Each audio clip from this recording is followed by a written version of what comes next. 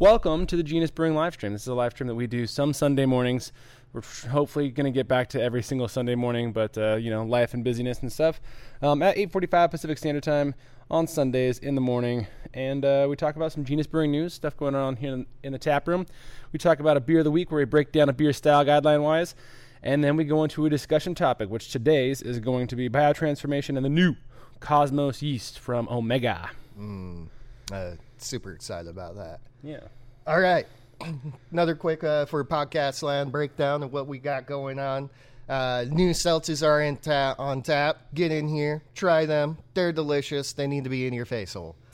We made a mango habanero one this time, and it's going to be good.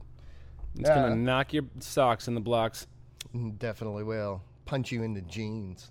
New Count Chocula is on tap. The new one is amazing. Combination of cereal mash with cereal and some awesome flavorings, including some organic vanilla that comes from a farm. So where it was sourced from was local to itself.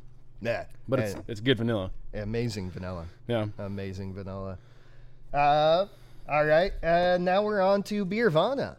Beervana is kind of like the Tavour stuff that we got, but we got beer box from Beervana, which we're going to be doing a video on. Probably, if not on the main channel, then definitely on Genus Not Brewing channel. Be sure to follow that.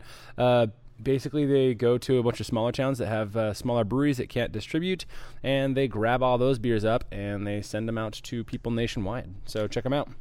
When he says smaller towns, the one that we got it from was Knoxville, Tennessee. So more less known beer towns, because Knoxville is not something that pops immediately into my mind as a beer town, and I'm sure there's amazing beer there, as we're soon to find out. Also, the farther away you are from something, because of perspective, the smaller it gets. And so from Spokane, Knoxville's pretty small. I could probably squish it between my fingers. I bet you could. At least. What direction would that be? Let's see, south and east. Yeah, that way somewhere. Yeah. All right.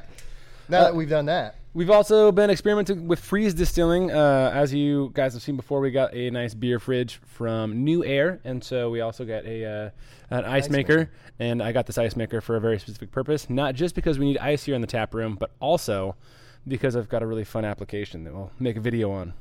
Yeah, and if you didn't hear what he said before, we put some things made from apples into it, and other things came out, and it was delicious.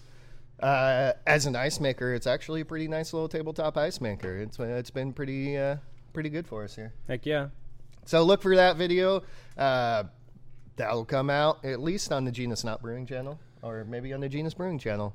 I don't know. Probably on the main channel. Well, because the application we're using it for, it's very applicable. Yeah. Yeah. It's very applicable on the application that we're using it for. Definitely. USMC Mike 1. Thank you so much for the super chat. I appreciate it. We do. All right.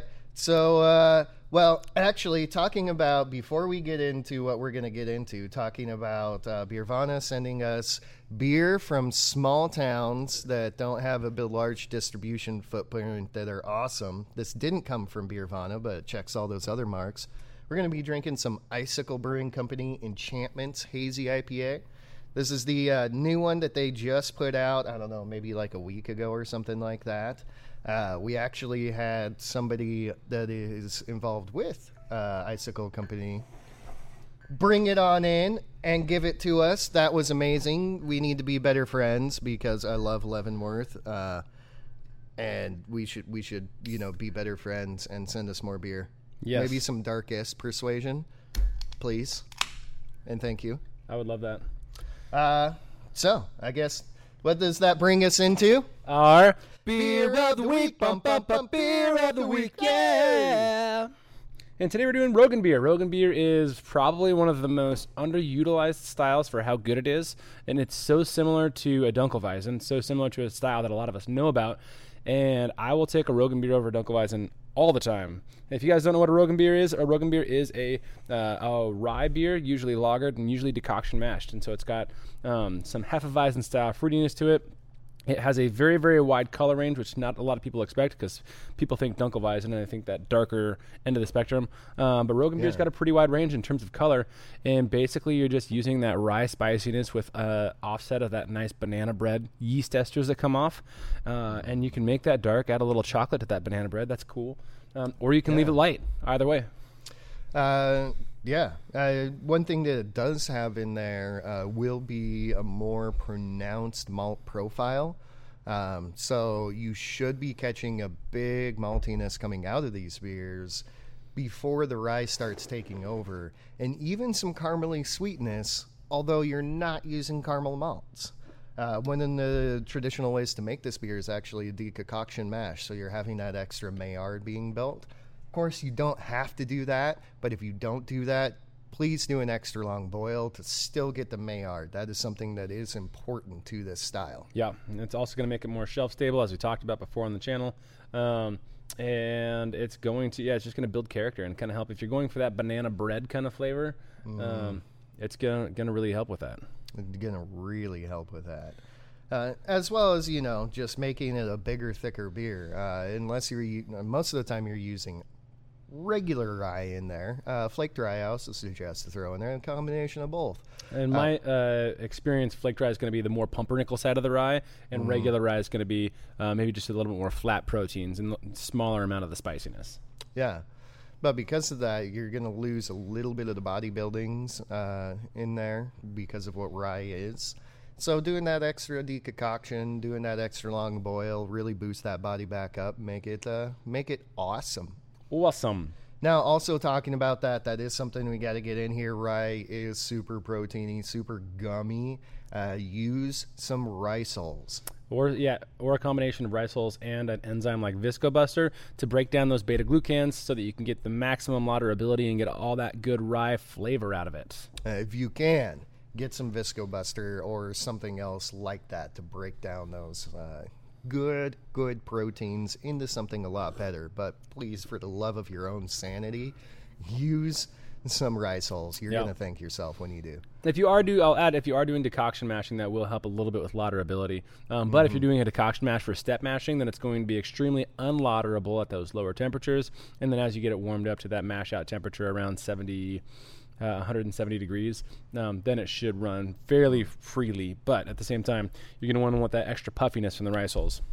Overall impression on a Rogan beer: it's basically a Dunkelweizen made with rye rather than wheat, but with greater body, kind of like me and Tim versus Ryan, and a light finishing hop.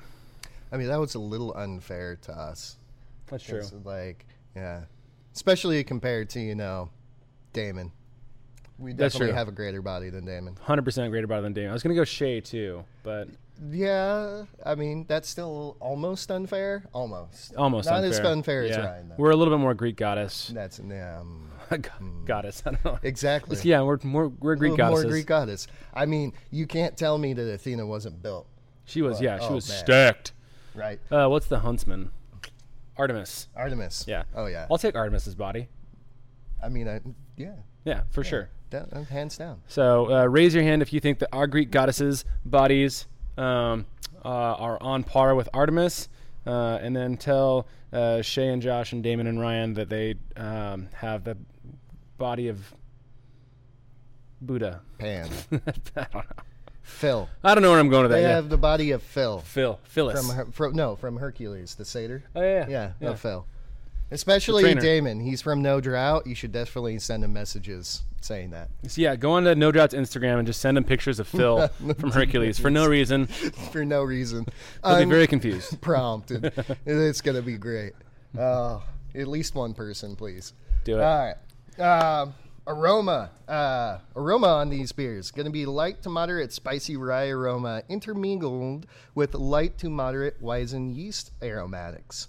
Now, this is actually something that's a little bit different from Rogan beers to other Weizen beers, especially when you're using the big Weizen yeast that produce all that good banana clove, is you're going to restrain the yeast character to it. You still want it in there, but it's going to be more restrained than it would on any other Weizen, Dunkelweizen, Hefeweizen, Crystalweizen, things like that. Yeah. I would almost say this would be a fun style to play around with Bonanza on, because that clove is the one that gets super, super heavy.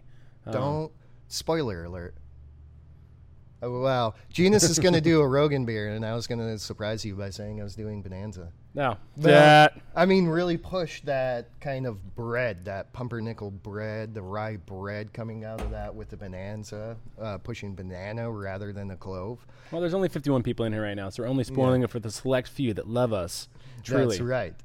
That truly love us, that stick around through all of our technical difficulties. Light, spicy, floral, or herbal hops are acceptable. That's going to be a lot of your classic Sazer types or a lot of the American derivatives. So Saz, Hallertau, Tettnang, Spalt. In the American world, that's going to be Mount Hood, Sterling, Cluster, stuff like that. But in a small percentage. Very small. There shouldn't be a huge hop presence. You're just trying to balance out a little bit of that Maillard sweetness. And if you get 0 of the hop presence, it's 100% acceptable. So it's 0 to a little bit of those types of hops. Yeah. Hello to our Australian viewers. Glad you could make it. Ruindu. Also send us beer, please. Wait, is it hello or is it hello? Oh, wow. Is that British? That was very British. Aye, mate. Aye, mate. Oh, man, we're going to ruin this. We are going to ruin this. You know, and what's sad about that is, like, Aussie Man Reviews is literally one of my favorite things to watch. I absolutely love it, and I can hear him saying that, but right now I just can't do it. I'm not. We're live, and I'm not going to embarrass myself in front of Australians. I think they're cool. I'll do it. Please send me a video of you doing my accent from your perspective. Oh, yeah. To make me feel better about myself right now. That would actually be kind of funny. Good day, Els. All right, there we go. There you go. Yeah, that's the start. right. Appearance: light coppery orange to very dark reddish or coppery brown color. So that coppery orange, it's gonna be bold because of all the Maillard. If you're doing a proper decoction with all those proteins in it, it's definitely gonna darken up the beer. But it doesn't have to have a lot of that deeper garnet hues, and it doesn't have to be that really really deep color or dark brown that you can get down into. But it can go all the way down to pretty dark reddish or coppery brown, and light creamy off-white to tan head. You're not going to have a dark head because these do not rely on chocolate malts or roasted malts, although a small amount can be acceptable if you're trying to go for that chocolate banana bread kind of flavor.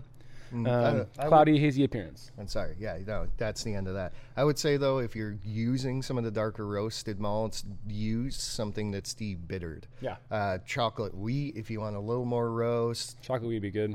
Black Prince or any of the Carafas. Try to keep that roasted character out of it, and just in that nice little, like, the dark sweet bread, but like the crust. That would be amazing. That would be so good. That'd be great. Mm-hmm. Steph says, "How's it from South Africa?" Do you want to try to butcher their accent too? No, I can't. I mean, South Africa always confuses me just a little bit. Like, it's almost kind of British, but like in a little bit more like sings. I can't even do it. I just think of that band, the Die Antwerp. They're South African, right? I don't know. Yeah, I don't know. I would say I'm not. How's it? Is that good? Is that close? Yeah, I don't How's know. it? How's it? I don't know. That's, oh, man. Jimmy J says, what about chocolate rye? Chocolate rye is actually a little bit extra bitter, and so I don't like chocolate rye in this. I like chocolate wheat. Chocolate wheat has a natural fruitiness to it that it seems to, I think, push forward in this flavor.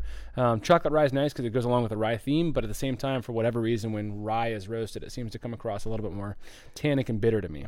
And that's pretty much exactly it. The components of what's in the grain don't make it as appropriate for Rogan beer as it would for other beers.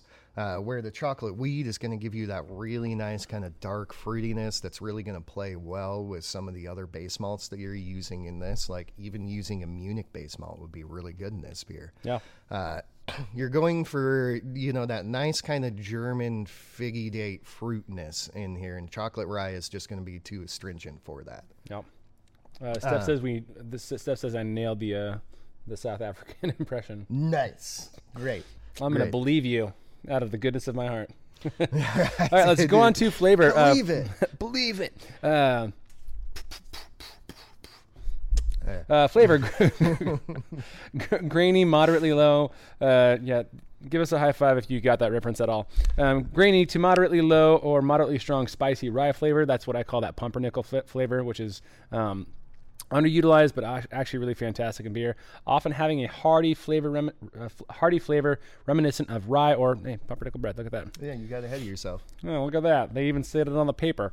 Medium to medium-low bitterness allows initial malt sweetness. Sorry, but he died. Sometimes with a bit of caramel to be tasted before yeast and rye. Characteristics take over. Sometimes with a bit of caramel. You know our feelings on that. Low to moderate Weizen yeast character, banana and clove. Again, if you were to use a clove clipped, I think the banana can be pushed a little bit more because it's a more subtle flavor. Clove is a very heavy flavor, so too much of that clove is going to be kind of off-putting. Although balance can vary. Medium dry, grainy finish with a light bitter from the rye, not hops, aftertaste.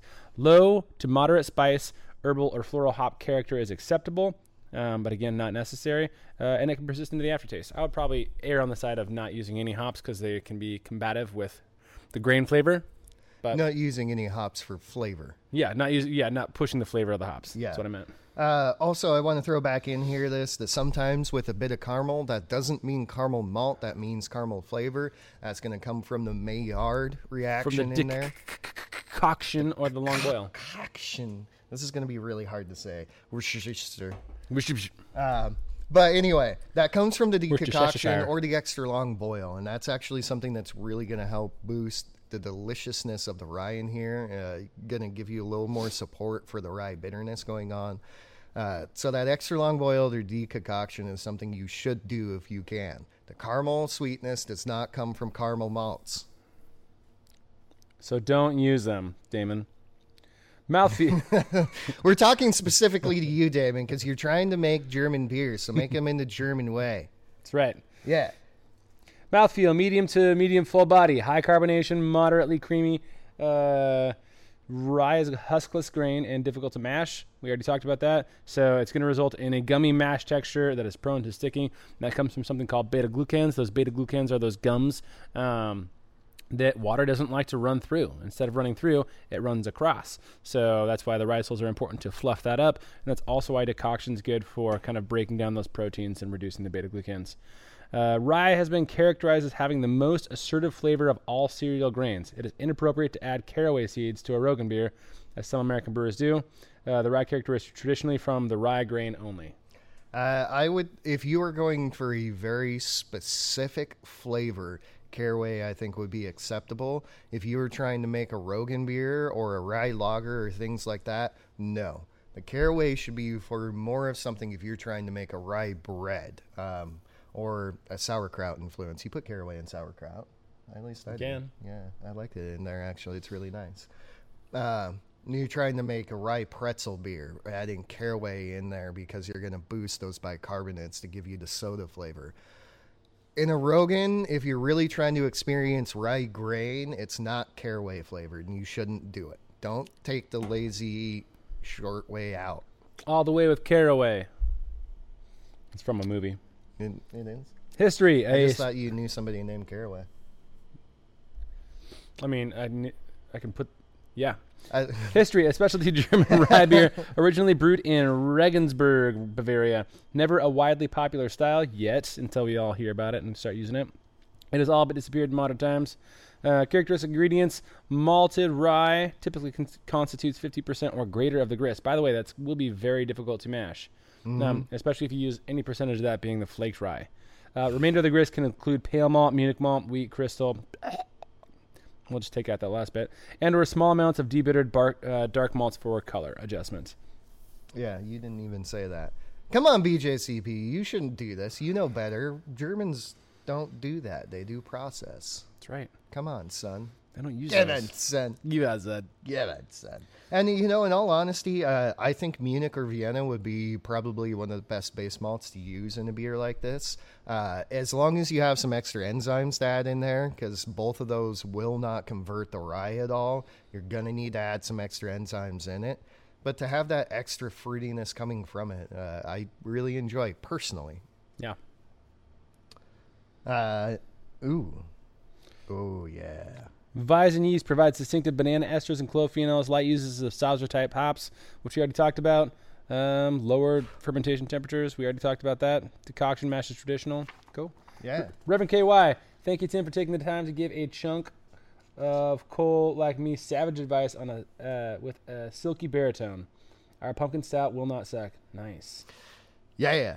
Brevin called us a couple of days ago. You were gone to ask about doing their pumpkin beer, and after a slight scolding of don't use pumpkin, use yams, we came up with a good solution of roasting those pumpkins, getting the good caramel going on the pumpkins themselves to add that extra flavor to it, as well as separating out the pumpkins between mash and secondary, getting a little bit more extra flavor going on. Nice. And actually, it's going to sound really good. If you're anywhere in the Seattle area, which basically to me means the west side of Washington. Then take a short swim over to Whidbey Island. Yeah, and definitely swim, because that'll perk you right up, and the pumpkin stout will be so much better. So much better. Yeah. Actually, I mean, I do suggest going over there and having the beer anyway, because that's going to be great. But swimming will make it taste better. And Reverend's going to send us some also, so we'll tell you how it is on a live stream. That's right. Yeah. Okay. So, did we get into this? I think we got into pretty much everything in here. Yeah. Yeah. So, and talking about people sending us beers. Again, let's talk about this Enchantments real quick. This is really, really delicious hazy IPA. I would honestly say it is a little more unique than some of the others. The hops they used in it was Nelson Sauvin, Motueka, Citra, and Mosaic. So, I mean, you still have those good danky Citra flavors. Yeah. But that extra little white wine character coming from it is really nice. Yeah, it's got the subtleness too. It brings down the back end. The one thing that I will say is it does have a little bit of still that tongue scrapiness, the little extra tannin from hop particulates. Very, very common, and I would say like 90% of hazy IPAs have this. It's almost... But it's not as bad as a lot of other ones. Yeah. And in all honesty, I mean, getting to where it is, that's almost kind of an indicativeness of hazy versus maybe even New England on there. Yeah. I would say to kind of have that little bit of like, oh yeah, I can feel the hop oils on my tongue right now. Really delicious beer, actually. I mean, and super fresh. This got, what was it, 9/14 is when this was canned. Yeah. So it's pretty good. Yeah, all the big flavors are there. That I would call it the blade of grassiness that a lot of hazies have is less than all the Fremont fresh hop beers and all the Fremont like headfuls, which is kind of like a style, industry standard, I would say, here in the Northwest. I would say, I mean, Head Full of Dynamite is probably one of the most consistently good, and it is now keep this in mind that Head Full of Dynamite is a version beer. They change the hops up all the time, but that is a very trusty hazy IPA that you can drink it and find it delicious almost always. So yeah, I mean, kind of one of the standards. If you make a beer as good as Head Full of Dynamite, a hazy as good as Head Full of Dynamite, you have a really good hazy. Yeah, and I would say this is better. Yeah, I would say this is better. It's got more of that hop flavor and just a little bit less of that hop burn. Here's a great question from James Kostreva. What is the water profile for a Rogan beer? Water profile for a Rogan beer is going to be relatively low overall minerality, but it's going to be relatively high in both sodium and chloride. And so by relatively high, I mean between 40 and 50 on the sodium, between probably 40 and 50, maybe even a little bit less on the chlorides.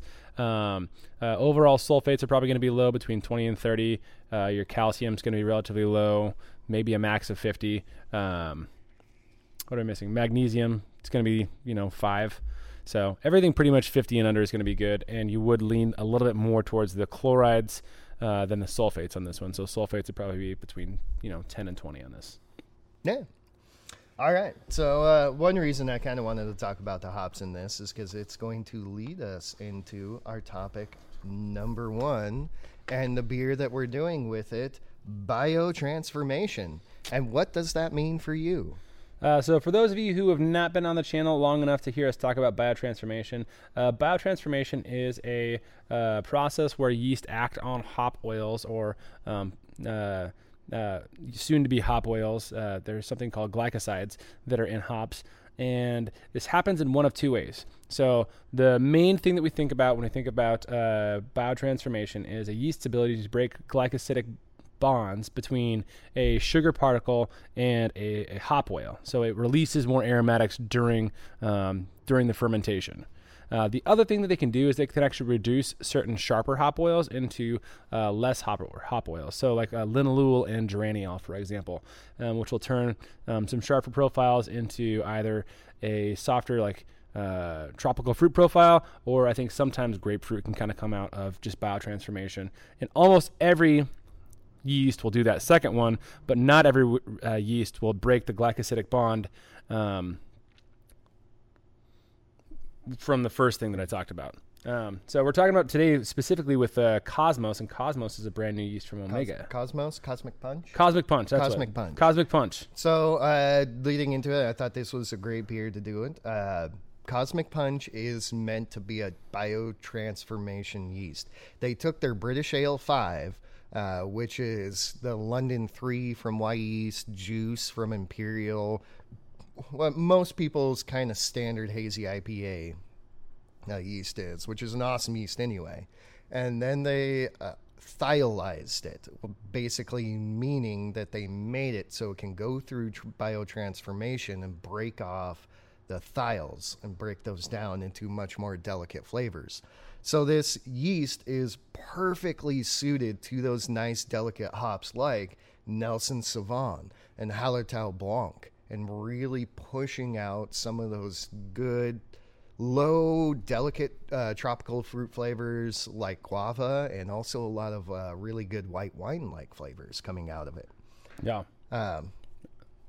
So we're excited about this. What we did basically is I took a really nice basic hazy IPA base on there. You know, a whole lot of flake stuff, some good wheat, some good oats into it, and some Halcyon, because Halcyon is the best. What you should use as malts. And then I packed it full of those hops, Hallertau Blanc, Nelson Sauvin, and then also a newer Australian hop called Enigma, which is also very high in the terpenes and the oils that will be broken down by biotransformation. So it's going to be interesting. I mean, the beer smells entirely different than how it did going into the fermenter. And going into the fermenter was amazing. I mean, it smelled great. But it's incredible the difference that this yeast has made in the way that it processes all of those oils. Yeah. So to give you kind of a rundown on what thiolized means, basically, is we're creating new aromatics through the biotransformation that are aromatic thiols from yeast production. So those aromatic thiols from yeast production are going to be different than thiols that come naturally from hop oils, which are usually relatively low, and that allows for breakout of bigger flavors that would normally be more subtle, such as peach and a lot of the white wine characters that come across with that guava that Tim mentioned. So the reason that's different is because if you're just breaking the glycosidic linkages, all you're doing is releasing the natural aromatic oils that are already in the hops. But when you go into a yeast that can actually transform some of those hops into the second of the two things that I said, then that's when you can break down some of the more naturally bitter hop oils and turn those into softer, sweeter hop oils. So all the flavors like the peach and the white wine character. Yeah, and all right, so we're talking a lot of science on that, and what does that actually mean for you as a home brewer? One thing that's actually interesting to know about this is it's something that most of you have been doing already unconsciously with especially West Coast styled IPAs. And using USO5. USO5 or the Chico Ale strain is very good at doing this. And that's one of the reasons that dry hops work so well with USO5 and West Coast style IPAs. And the dry hops that you're using are usually very aggressive hops. I mean, using Chinook, using Columbus, Amarillo in there. They're big, forward, aggressive hops. But through that biotransformation, it really softens them a lot down into that citrus grapefruit flavors that we're used to getting out of these beers. And that's where it's starting to come from, is this biotransformation that happens in interaction between the hops and the yeast, rather than what the actual hop flavors are getting you themselves. in the Cosmic Punch, they've taken that and made it so the yeast works really well for hazies. The British yeast don't generally biotransform as well. And so that's kind of one of the things in hazy IPAs, juicy IPAs, things like that, where we've been using more British yeast. You haven't been getting as much biotransformation and not the same biotransformation for that. So the Cosmic Punch is meant to combat that. It's meant to give you a much different flavor with a much different yeast. Take the good, delicious hazy IPA yeast, but now let's throw them through biotransformation so we can get some more interesting flavors off of it and not have all hazies taste the same. I'm reading a bunch of wine articles right now about thiolinization, the ability for these yeasts to reduce these precursor compounds into the thiols that we're looking for is very, very common in the wine world. And actually, I'm just reading an article right now about the effects it can have in Sauvignon Blanc, more specifically. So a lot of times they're going to end up after being transformed into a lot of tropical fruit flavors like pineapple, guava, peach will work too, but it's not super. Obviously, peach is not a tropical fruit. You've got certain types of oranges, dragon fruit, things like that that'll end up being, and it can reduce flavors that would normally be green and grassy. Yeah, and that's actually they suggest using the Nelson Sauvin and Hallertau Blanc yeast in this, and both of those are known for giving you some white wine flavors. And what this yeast is supposed to do is actually super transform them into the good white wine flavors that you're getting. The Nelson Sauvin is known for having a lot of Sauvignon Blanc flavors going into it. And Cosmic Punch is supposed to really help transform that hop into being Sauvignon Blanc flavors, along with the Hallertau Blanc. In addition to breaking out because it also does do the more common, what we talk about, version of biotransformation, where it breaks those glycosidic linkages and also just releases more aromatics.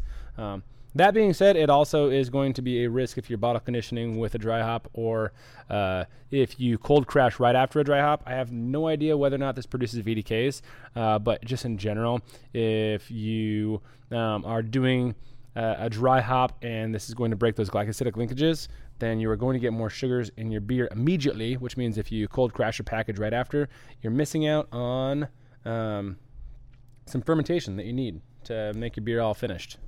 And it can potentially give you some of those really bad flavors, like, diacetyl. Sorry, diacetyl. Yeah. Why, I don't know why I blanked on that so hard. Popcorn. That's why some hazy IPAs come out, they taste really good. You put them in the package and they come out tasting a little corny. One of the reasons for that is that biotransformation. You're getting re-fermentation in cold conditions as well as closed conditions, and it can't blow off those flavors. So no, keep that in mind while this is doing it. Give your dry hop a little bit of extra time to fully ferment out with this yeast before you cold crash it, all right. Joff Nahashan. Are you more a fan of biotransformation or co-pitching to get interesting flavors? Which do you recommend for homebrewers? Biotransformation is definitely the easiest. We do co-pitches a lot because we have a lot of yeast that's running out. But with co-pitch, you have to really, really understand what yeast are going to do, and you can never fully predict which yeast is going to be the dominant yeast in the space. Also, there are some yeasts that are natural killers, meaning they will competitively inhibit other yeasts. So co-pitching can be kind of if it's a one-off beer, 100% fun thing to do, but also kind of a dangerous game to play. Basically, if you're co-pitching, make sure that every yeast that you have that you're co-pitching with would be on its own a good flavor in the beer, and then hopefully together it makes a more magical majesticalness. And know what you're doing with that, too. If you're co-pitching an English strain with, say, like Belgian Saison, that's going to be a little bit awkward. To get Belgian Saison up into the heat range where it's producing great flavors, that's producing awkward flavors in English strains generally. Yeah. And that's something you don't want to mix. And down in regular temperature ranges, Belgian Saison kind of sucks and is very sleepy. And so your English strain might just outcompete it. Some people are like, oh, let's pitch French Saison to combat that. French Saison is a killer strain and will kill off your English strain almost immediately, and now you just should have used French Saison. Yep. Which is also why French Saison is great to use in mixed firm beers. Yeah. Most of the time, if you know a beer is diastaticus, it's not a guaranteed rule, but if it's diastaticus, it's probably going to outcompete other yeasts that are not, if not be a killer strain. Yeah. Was planning on making an IPA with a gin-based Tangelo peel tincture. Any good hop ideas for that? I think that'd be a good candidate for all the Nelson Sauvin, Hallertau Blanc, Melon styles. Yeah. What's a good melony hop? Enigma? Enigma's got a little bit of cantaloupe, right? Whole melon. Well, whole melon, yeah. Yeah. That would be very gentle, so you'll have to use a bunch of that. Enigma is tropical fruit with a lot of berry flavors. Okay. I haven't used it a whole bunch. I'd go with something that's got a natural melony kind of flavor, but maybe with a higher total oil content than Huile Melon. Huile Melon and Hallertau Blanc and Nelson Sauvin. All those are great, subtle, white, winey kind of hops, but at the same time, they have a low total oil content. So sometimes you need a little bit of punch on the outside to make sure that the overall hop kind of comes up. Also, with something like that, I mean, where you're getting the Tangelo peel, doing something that's high in some of the citrus, but more of the sweet citrus. So going orange, Bravo can give you some really good orange vanilla flavors, and that kind of sweet orange that comes from Bravo could go well at a very restrained character. Or Mandarina Bavaria has some really good mandarin flavors coming out of it. There was an African hop that we used that was very tangerine. African Queen? Maybe. It was either African Queen or Southern Passion. African Queen. And getting some of those nice, soft, sweet, citrusy flavors coming out of it that are also a little bit spicy. So the Mandarina Bavaria having mandarin, but the German spice come along with it would be really good too. I'm getting too old for all these hops. There's like 150 of them. It's, ridiculous. Reverend KY, would you ever quarantine equipment after co-pitching? No. Kill it with fire. You boil it if you can. That's what he means by that. If you can boil that equipment, everything's going to be dead. It really doesn't matter. And then it depends on what you're co-pitching with. I mean, no, I get really willy-nilly with all of the French Saison that we use back here. And in all honesty, there are times that I spread it on our porous concrete just to see if I can get it as the house strain. One, because I love it. It's one of my favorite yeasts. Two, because it's a killer strain. If we get any other bacteria's wild yeast in here that it doesn't like, it's just going to kill it out. We haven't... Where's some wood? Under the table. We haven't had any infections, cross-contaminations, or anything like that yet, but we practice very, very good sanitary practices.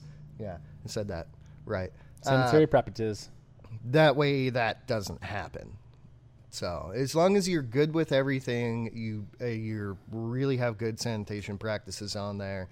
If you're worried about it, boil your equipment if you can, or get it into pasteurization temperatures. Like down in the Steel Barrel Brew House, for some of our long hoses that I'm worried about, I just run water through our hot liquor tank through it for a minute, and that's 180 degree water. Yeah. It takes 5 minutes. Everything in there is sterilized. Well, sanitized to a level that we need it to be. So, sterilized, sanitized, mesmerized. That's right. Now, Esteban Andrade Z. I'm having trouble with sulfur smell at the end of my fermentation in my unitank. Day 1 to 5, it's fully attenuated and smells good. Day 6 to 7, sudden smaller sulfur smell. I injected CO2 to 1 bar at day 3. Did you off-gas the CO2? Would be my question. Off-gassing. All yeast produce sulfur. German strains are more famous for it, but generally you're colder fermenting. Sulfur is really, really, really easy to get out of beer, and it basically you just degas it. And what Peter is meaning by off-gassing it is vent your gas and then put CO2 in it, because there's probably the sulfur in the gas that's just hanging out that got pushed out by fermentation. And then you're putting CO2 on it, so it's repressurizing back into your beer. If you just bubble CO2 through your beer, it should strip the sulfur out of it. It off gases extremely easy. But because you're pressure fermenting, you're not getting it to release as well. So if you're going to put, excuse me, I got a couple burps in here. If you're... You've got the burps, yeah. Yeah, got the burps. If you're getting too much of it with your pressure fermentation while you're putting CO2 on it, off gas it first, release all of that gas first, then put your CO2 on it and see if that helps. Jimmy J, Waiiti, and I'm guessing you're saying Waiiti to the hops that we're talking about for Ruindu up here. Waiiti might be good, but Waiiti is so low in all of its oil and alpha acid contents that might get lost. Unless you're doing a lager or something like that, and that would be amazing. Waiiti would probably also be awesome to go through biotransformation with the Cosmic Punch yeast, but again, because that hop in particular is very light and delicate, and anything strong hop flavored, it might get lost, or you'll probably have to use a butt ton of it. Yeah. All right.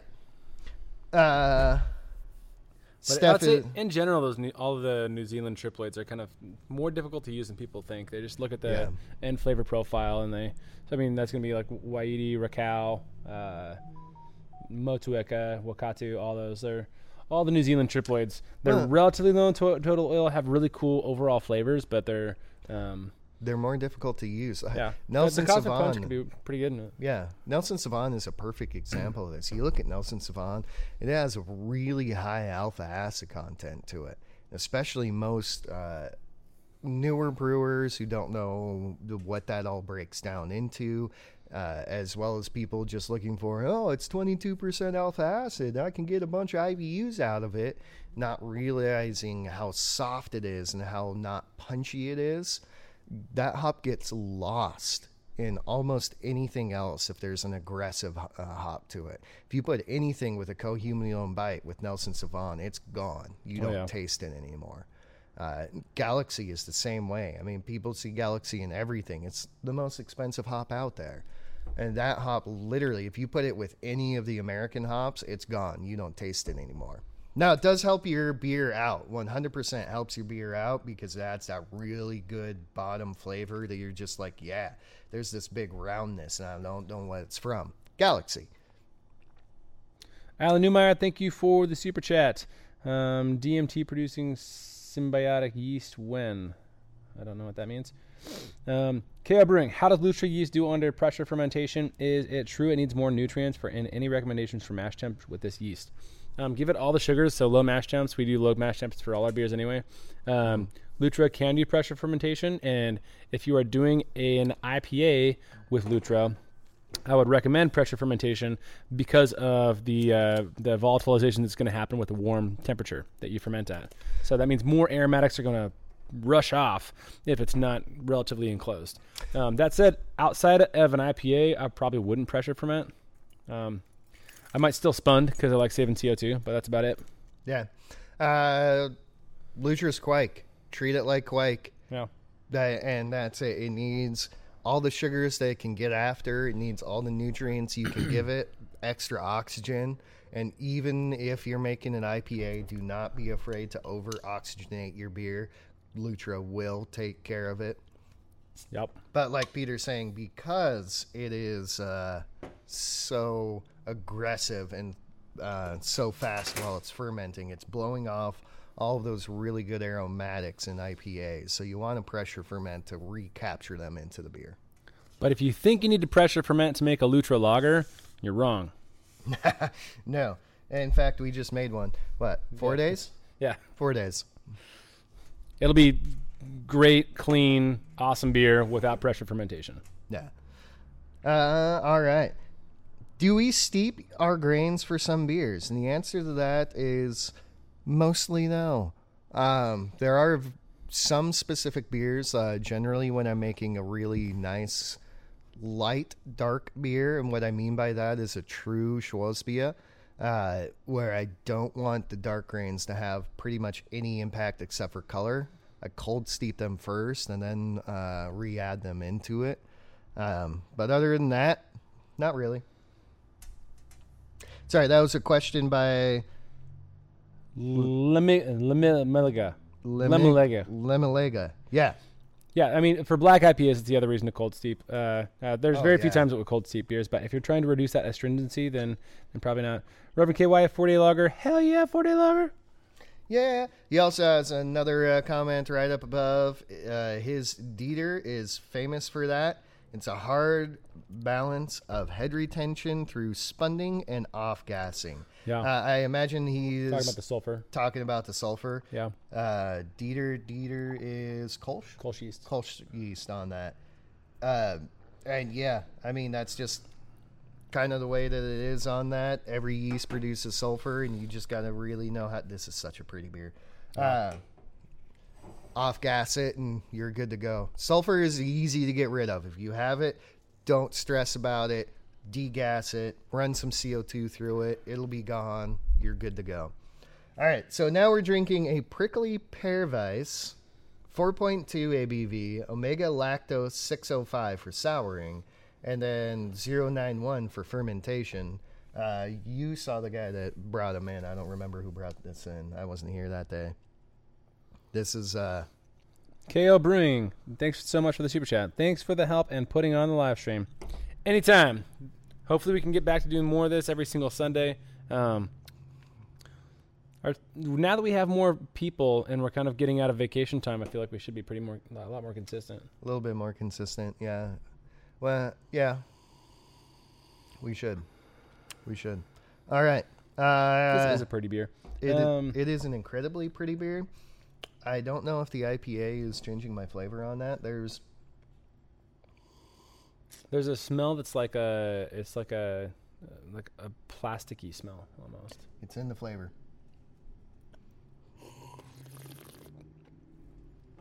It's a phenol. Yeah, it's not an infection. It just kind of takes the whole beer a little bit flatter, so it downplays a lot of the. So there also is sorbitol. I'm guessing from the fruit that's added. So that sorbitol kind of flatness comes across. That's like sweetness, but not sweetness. It's like a fullness. So sorbitol is kind of like the glycerins that French Saison makes. So there's that. There's also a little bit of meatiness, like a smoky meatiness. I'm going to be honest. I'm getting a lot of that kind of hose water phenol. It's not exactly hose water, so it's not an infection. That's what I'm getting as the meatiness. Like I get it like eating a turkey, like dried sandwich bread style turkey. I know what you're talking. Yeah, it's not wheat meatiness, but it's a little bit more protein meatiness. Yeah. I think it's a combination of, so it could be a combination of, depending on how long this is aged, but if it's a Weiss, like Berliner Weiss style beer, shouldn't have been aged super, super long. But there is a chance of autolysis. And then with a mixed culture, mixed cultures can produce certain phenols that are very similar to chlorophenols. So they can produce a little plasticky kind of flavor. Yeah. And it's interesting. I don't know. I mean, there's definitely some flavors that are not working well. And that's upsetting because this is a beautiful beer. I love prickly pear, and I want it to be so delicious. I think I'll probably still drink it. You know, it's not going to be a beer that... I've had way more off-putting beers. I'm not necessarily off-put by it, but I was a little disappointed. We do have one without prickly pear, so we'll have to try that and see if it's the prickly pear, or if it's the fermentation or something else in there. So that's... thank you for the beer. We appreciate it. Keep sending us some. That's interesting. Okay. Yeah. Ruindu, when it comes to the high ABV and more meaty, and that's MEADY. Yeah. Then beer braggots. How long do you reckon you should age it before it becomes drinkable? Depends on the yeast, depends on the beer, depends on the nutrients, depends on the fermentation time, temperature, all that. It really does. Generally, when you have higher alcohol, you should be aging it. Higher alcohol doesn't really. It can produce a lot more off flavors, a lot more fusels, sharp flavors because of the fermentation on there. So a lot of the time, you're at least looking at a month to 3 months for things like 10% and above. but that's not always true. You could have made, a Pilsner Braggot that you need to drink almost within, the first month on that, because the light, delicate flavors are perfect at that point and it fades off after that. I would say at least for most of the high ABVs, I mean, if it's 9-10% or above, I'd probably give it a month before I start trying it personally. Yeah. I mean, for standard yeasts, for probably 80% of the yeasts, I would have said 90%, 5 years ago before we had all these quags and crazy strains. But for probably 80% of the yeasts, 3 months is kind of the good peak aging time for high ABV beers. 1 month is kind of like the earliest you could even taste it to be, palatable. But that said, now that we've got a crazy amount of yeasts and temperature ranges that we can work with, we've done really good high ABV beers that we've turned out in 2-3 weeks. Like 11+% in 2-3 weeks. So yes, Quake has really, really changed that. The best advice I could probably give on that is really start to train your palate on how flavors fade, especially in your own brew house over time. Taste everything as critically and best as you can when you're putting it into packaging, whether that be bottle or kegs or anything like that. And then as you're going through time, go back and really critically think about how you're tasting it and what flavors faded, so you can better judge your own system on that. Oh, and then once you really get into a point where you can know where your beers are going, you can taste it as it's going into packaging, being like, oh, this really high, sharp, roasty flavor is going to fade down over time, but that's going to take 3 months to do that, where this fusel alcohol flavor is going to take a month and a half to do it. And you can kind of put it all together and guess. But most of the time it's guessing until you try it and go, oh, that's delicious. All right. So new challenge. Everyone make a sweet potato beer. So we're going to do the Genius Brewing beer competition that everyone suggested, right? Sure. Yes, definitely. So everybody make a sweet potato based beer and send it to us. And the best one I will give Tim to. At least for a day. It depends on how much you're going to feed me and what you're going to feed me. And then I might not leave. Reverend KY, how to convince a company to switch from Imperial to Quake? Don't, because Imperial makes Quake. And then just use their Quake. Although they don't have Lutra. It's true. Yeah, get some Omega up in there. So, the easiest way to sneak it is get the new dried Lutra from Omega, because those are tiny little packages. And then before anybody's looking, you just chuck it in a beer. And even if, you still pitch your regular yeast on it, the Lutra is going to take over and ferment it out anyway. And you can be like, ha, gotcha. It's a Lutra beer. I think the easiest way to actually convince the business owner to do it is to say, hey, here is my 7-barrel or 10-barrel or whatever you bring on pitch. Here's the cost of it from Imperial, because what they do is they do like every liter is $100, and they recommend 1 liter per barrel. So if you're doing a 10-barrel pitch, and they probably do a price break of that. It's probably like $700 for a yeast pitch, and say, hey, by the way, Quack's amazing. I can use a ton of nutrients and a ton of oxygen and pitch like 3 homebrew packets and ferment this whole thing warm, and I just spent $50 instead of $800. That's probably the best way to do it. That honestly is probably the best way to do it. And to give you... that burp was actually really, really prickly, Perry, and that was delicious. Sorry. That is one of the best way to do it. Put it in terms of dollars and cents to them. Relevance, when we do a 7-barrel batch with Lutra on it, generally I'm pitching 5 to 7 packages of homebrew packages of Lutra in there, and that's pretty much it. It's stupid. 2 barrels, I normally use 1 package, and that's about it. It's Quake. You can get away with using so little on it, and especially when you present it as, hey, we can either use, I think for our 7-barrel, it's about $150 for the pitch that we use normally, or I can use $30. worth of homebrew packages. Yeah. If that. So that's an easy way to do it. Do it that way. Dollars and cents make sense to business peoples. Ruindu, gotta go. Thanks a lot to you guys for amazing beer ideas and brewing inspirations. Never get bored of these amazing craft. Thank you, Ruindu. We appreciate it. Yeah, thank you very much. Joff Nahashan. He's got a sweet potato holiday ESB on deck, and that excites me. Bring me one. Send us some. Bring it in. Give us some beer.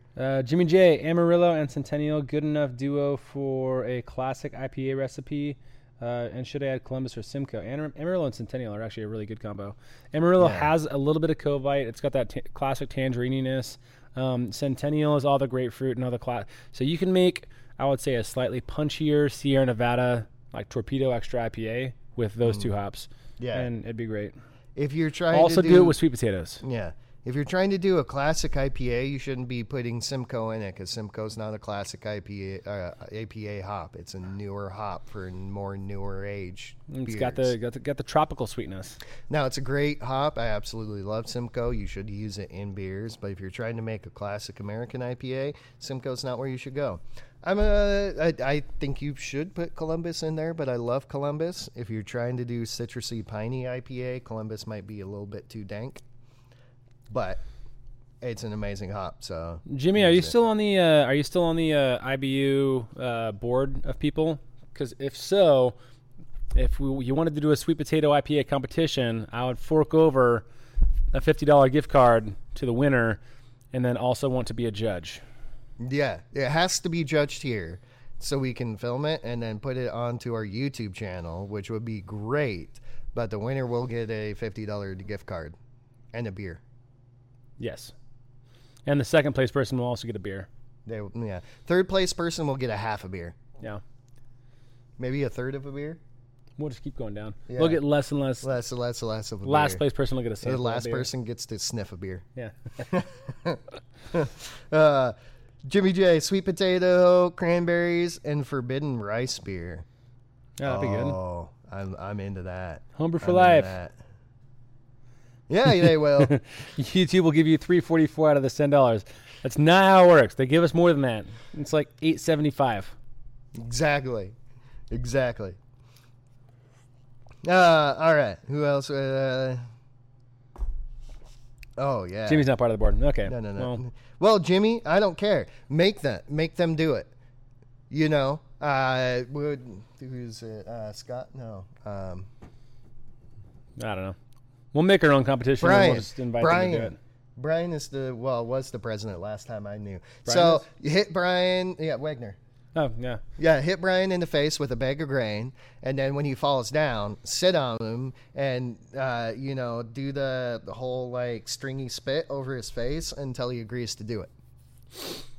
Also, we'll donate a bag of grain. If you bust it over his face, too, and then film it, that will be amazing. Took your comments on decoction to heart and brewed a 3D 60/40 pills, Red X, pressure, Cookie Martin. Wow, thanks. That sounds dope. That's a really awesome experiment. Yeah, definitely. Do it. 100%. So 60/40 pills, Red X, quick pressure fermented Martin. Like, that sounds like a clean beer. Like, that sounds just like, from our experience with using, 3470. A really nice, delicious beer. Yeah. Homebrew read on Reddit that Logan got shipped to Abu Dhabi against his will. Mostly. He packaged himself in there, and I think he had a fishing pole at the same time. But he did also say, "Oh, no, please stop. Don't." Yeah. That said, last I checked, he did have a Tiger on board. He crafted a small boat, and now he's, most of the way there. For those of you who didn't know, the second season of Tiger King will be the adventures of Logan and his tiger in his boat. Yep. All right. He's got to catch a lot of fish on the way to keep his tiger happy. Because when his tiger gets hungry, he gets hungry. Matt Weiser, Adam is president. Even better. Yeah, Jimmy, hit Matt. Hit Matt with a bag of grain, because that would just be funny, too. We're just telling people to hit random people. Hit Alan with the bag of grain, and then you have to tickle torture him until he says yes. Yep. Brian gets a beer. All right. Now people are just, using our chat to talk to other people. So, that's wonderful. That's great. I love it. I read on Reddit that Logan shipped out to Abu Dhabi against his will. We already said that one. Adam is president of CHWU. Unfortunately, I knew it. Damn it. You haven't done a brew in a bag yet? Yeah. Crazy. I mean, I don't blame you. Reverend KY, thank you for the super chat. Aliens will find this video and learn how to get drunk better. Something. Anthropology. Smash like. Logan is not at Guantanamo. He's in my basement. At least he's getting good beer. Hey, Dr. Hans. Cheers. Thanks for tuning in to the super chat. Yeah. And Logan does like to go salmon fishing, so He does. He can do some deep sea fishing over there, and he's probably happy. Some deep sea salmon fishing. Deep sea salmon fishing. I like that one. I like that. I want to catch some salmon. I want to go fishing now. All right, we're about to open up. Or So smoke some salmon. You'll smoke some salmon? I mean, We'll just give it to Jerry. Jerry will take care of it. Yeah, Jerry will take care of it. He smokes some great salmon. Reverend KY, you're the man. I can't wait for your sweet potato beer and your pumpkin beer. Your pumpkin salad will be great. But when you do a sweet potato beer and we judge it here on the channel, I'm more excited for that. Yeah. Underrated beer of the week? Underrated beer of the week? Yeah. Something you drank that... That's a good one. That would be a great segment. Underrated beer of the week. Beer that people, like, everybody knows about, but nobody's like, wow, this is actually a really good beer. No, I actually have this from last night. Underrated beer of the week. My wife's uncle is into home brewing. He really wanted to make the Allagash wit beer and was talking to me about recipes on that. Underrated beer of the week for me, and probably underrated beer of a lifetime, is Avery White Rascal wit beer. Yeah. Like, I got into a discussion with him last night about that, and it was another one of those things of like, gall darn, I need to go drink a White Rascal. Avery White Rascal is like what you want wit beer to be. There's no doubt in my mind it's the best wit beer you'll ever taste, and It's awesome. I mean, and it's like $1.60 per bottle. Yeah, or can or whatever. Yeah. And it's one of those, you find it almost everywhere. You look, depending on your distribution range, I guess. Yeah, it's all over. A lot of people look over it. I guarantee you, put that wit beer into a blind tasting with almost any other wit beer, and it will almost always come out a victor. In fact, you can go watch a video on where we put it into a blind taste test with a bunch of other wit beers and a couple of higher respected ones from Belgium. Yeah. And Avery was the best out there. And 4 of us agreed on that blindly. It's an amazing. That is my underrated beer of the week. Avery White Rascal. That'd be good. How much, Tyler Kipping, how much Ascorbs per barrel? 20 grams, 15 to 20 grams.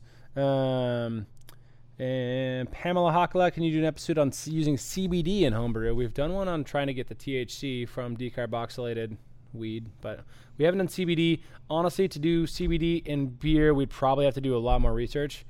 I'm not saying we can't do it. We probably can't do it in the next couple weeks, but I could see that being a thing in the next, couple months. Boneyard makes a CBD soda. Yeah. So they're obviously getting it away and having it get into liquid. So yeah, sending mail to them, be like, hey, send us some of your soda. Well, we've got enough customers that make CBD products. Stuff. So yeah, we should be good. Yeah. Pressure fermentation video. We can definitely do that. We need to do that. All right, it's almost time to open. Okay. All right, guys. Tell everyone to like us. Tell everyone to smack us in the butt. Steph, if you are keen on the THC beers, knowing how to make them, we did do a video on that. It is on the internet. There might be other ways, but we have some information for you out there. Joel, actually, this is a great question. Can a non-alcoholic beer be made? I'm always disappointed. Yes, there's actually a few good ones out there. If you're anywhere near where you get the shoots, there's a couple of really good non-alcoholics that they make. The new yeast for making out non-alcoholic beers is There's Little Jerry. We haven't seen this guy for months, and he used to come in all the time. It's good to know that he's alive. Anyway, sorry. It's really expensive to make non-alcoholic beers right now because of the yeast restrictions on that. We'll be getting more into it as that gets into smaller packaging and seeing if we can get it into homebrew hands. So anyway, thank you guys for tuning in. We appreciate it. Smash the like button. Go like our channel, like our second channel, like all of our Instagram stuffs. Be here next week for when we probably have another live stream. Definitely, most definitely. And, keep liking us and sending us beer, please. Please. More beer. More beer.